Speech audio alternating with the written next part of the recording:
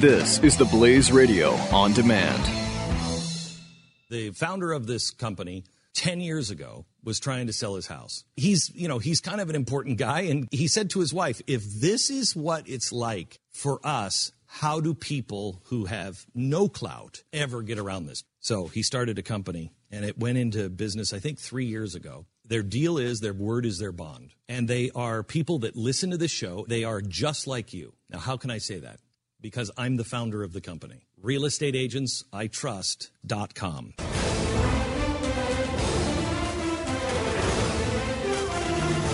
Trump swept. He swept up last night. Yeah. All 5 states. As predicted. But everybody knew it was going to happen, and it did. There was zero chance he was going to lose any of those states. I will say his margins were larger than were predicted. He outperformed the polls in most aspects. Yeah. He did a good job last night. The best showing for Ted was in Pennsylvania, distant second. He was 35 points behind Trump.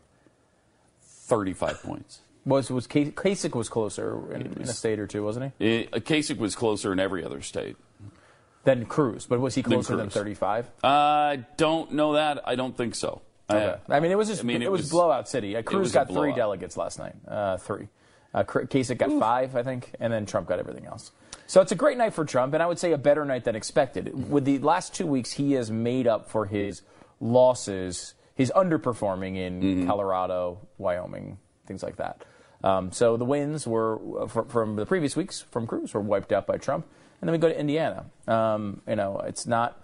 I think a lot of people feel like it's over. Nope. And I understand that because the people who are saying that and the people who are feeling it, and a lot of people, the Trump people on Twitter today are very excited, and you'd expect that. They're emotional people. Obviously, they wouldn't be voting for Trump. That's what they are. Now, that does not mean that it isn't over. It may very well be over. If I believe, this is me saying this, not the campaign or anything like that, not even Glenn.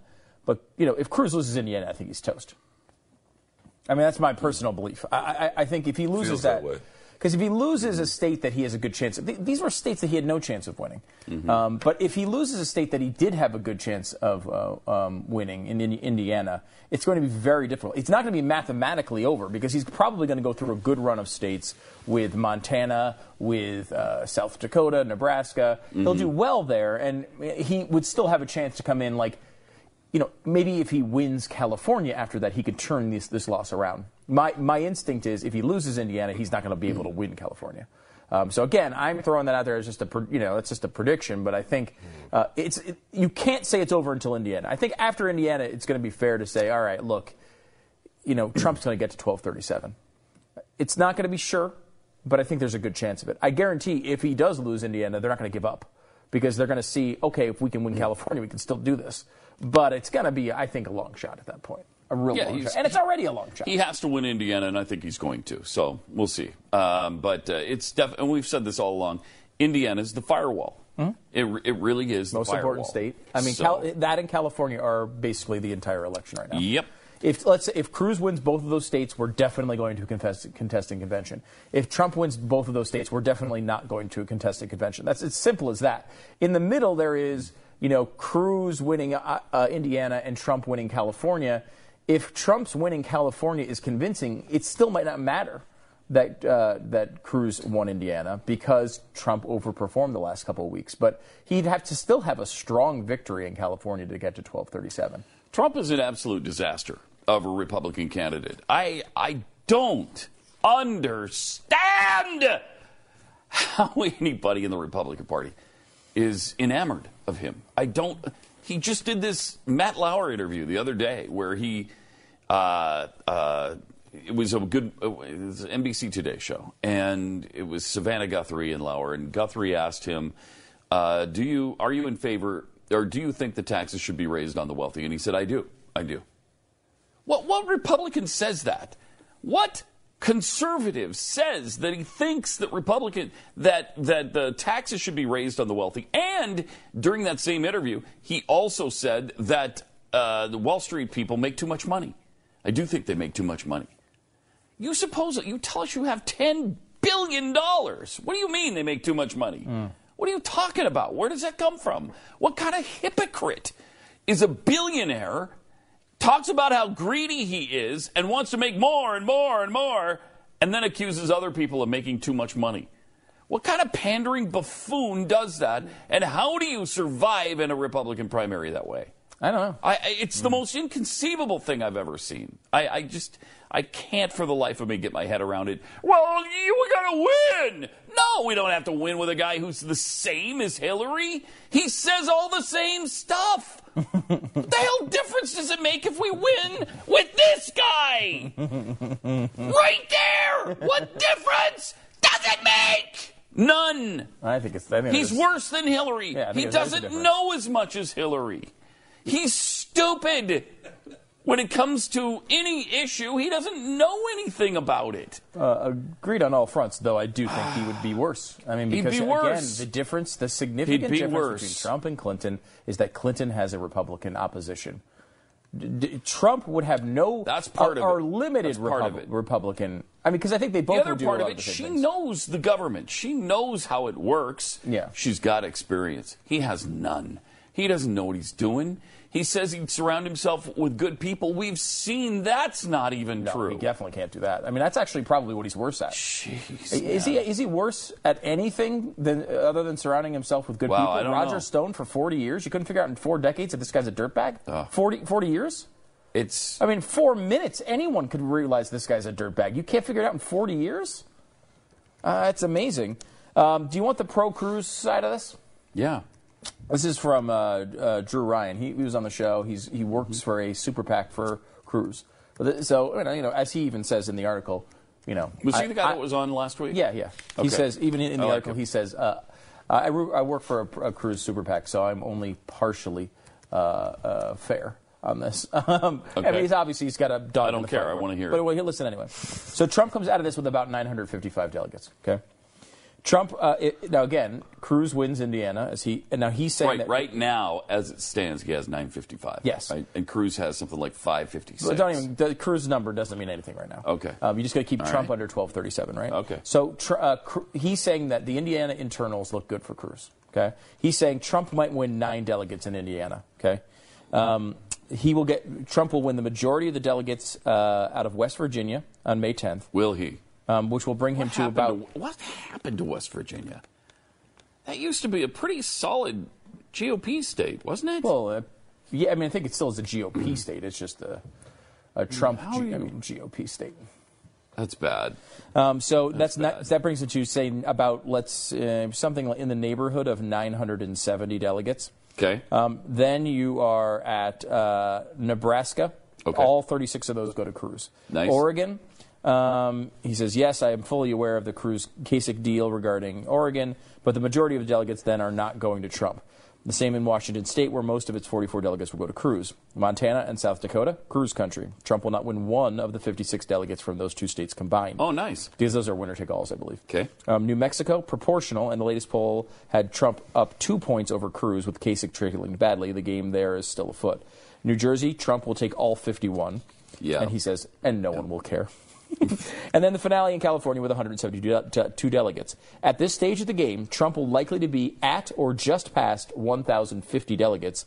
Does 1,050 plus 172 get him to 1,237? No. Will he win 172 delegates in California? No. So, again, there's a way to look at this and be optimistic. The question is, can he get close enough? He probably needs to get 1175 to be largely sure, especially if what's going on with this Pennsylvania thing is true, where they're saying he got 39 unpledged delegates there. If he got those, he's probably in the area to win on the first ballot. To win on the first ballot, because he'll pick off a few others here and there. Surely. I mean, I can't imagine everyone's going to stay strong with Cruz, or some people will be convinced by the sort of the news of it all. Here's Nate Silver's take. Suppose Trump finishes with 100 of 109 delegates, from last night, which seems about right. Not counting any uncommitted delegates in Pennsylvania. That would put him on pace for 1,209 delegates.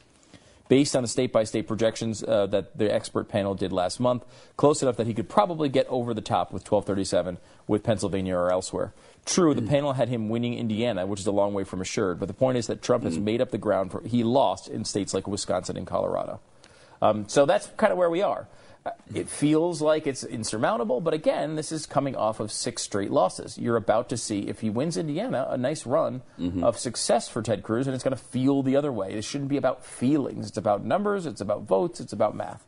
And right now, you have a situation where if it does depend on Cruz actually winning Indiana, and there's a case to be made that Trump, with this momentum, the people in Indiana will say, this is over, screw it, and not go to the polls, and Cruz will lose Indiana, and then it probably will be over. But if Cruz can win Indiana and string together a few wins, this sort of situation is very possible, where it will go into California with Trump having a chance, if he sweeps California, to get the nomination, if he doesn't, to fall a little bit short, and then you go to a second ballot.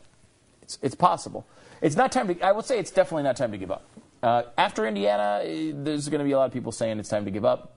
I might even agree with you. If he lost. I would assume I would assume the campaign will not agree with that, because California is still enough of a big deal. There's so many delegates there that if he could come out with a surprise in California, which is possible, he could still turn it around. I mean, remember, we are all living in this world in which we kind of feel like that nothing could affect Donald Trump with his core. That probably can't be true, right? I mean, Sarah Palin, there probably was not a stronger group of supporters in Sarah Palin than the world of talk radio, who she has now done enough that most people are done with her. Look, so you can do it. You can turn around people. Trump is not invincible in this way. And obviously he's certainly not invincible past this little group of people when you're talking about Republican primary voters. I mean, he's incredibly unpopular. But he could do something that could turn it around, and maybe he could lose California. Who knows? I don't foresee that coming, though. So I think Cruz does need to win Indiana. At least that's, again, my opinion. I can't wait to see his foreign policy discussion today. What time is that? I don't know. Going on right now. It is? It's supposed to get started right around just now. about to happen. He'll likely be reading it, though. So he will, and it will be from somebody else. It'll be of Jared course, Kushner Fox is waiting for it. It'll be from somebody else. So it's a speech, which a foreign policy speech is going to be written probably by his stepson or son-in-law. I mean. Jared Kushner, who's a guy who runs the Observer, right? Here he owns the Observer, but he's pretty well versed in. He's pro-Israel and pretty well versed in that. So again, he wrote the speech that Trump read off the teleprompter to the Jewish gathering he went to. You mean the state that Trump's not going to take sides on? Right. That place. Yes. Okay. He didn't. That was not written wanted for to him. make That sure. line was not written for him. Not written for him. No. Okay, but he doesn't want to take sides because he wants to be the speech, fair and impartial when he negotiates the deal between them. The speech he read said he would take sides, essentially. Yeah. But that was because he was reading someone else's speech. And he also said, even though he won't take sides, nobody's been a stronger supporter of Israel than him. Nobody. What? Okay. So anyway, that's coming up in a few minutes. Is there any way we can take that speech? Because that would be fascinating. I'm interested to see that. Can we look into that? It's going to be good. Let's look into that. Blaze stream or something. Also, half of Americans think presidential nominating system is rigged, and that's because Donald Trump keeps saying it. Yep. It's so unbelievably not true. It's so stupid to allege that you have to be a complete buffoon to say it and to believe it, because this is the process that's been going on for about a century and a half. It's been going on for a long time.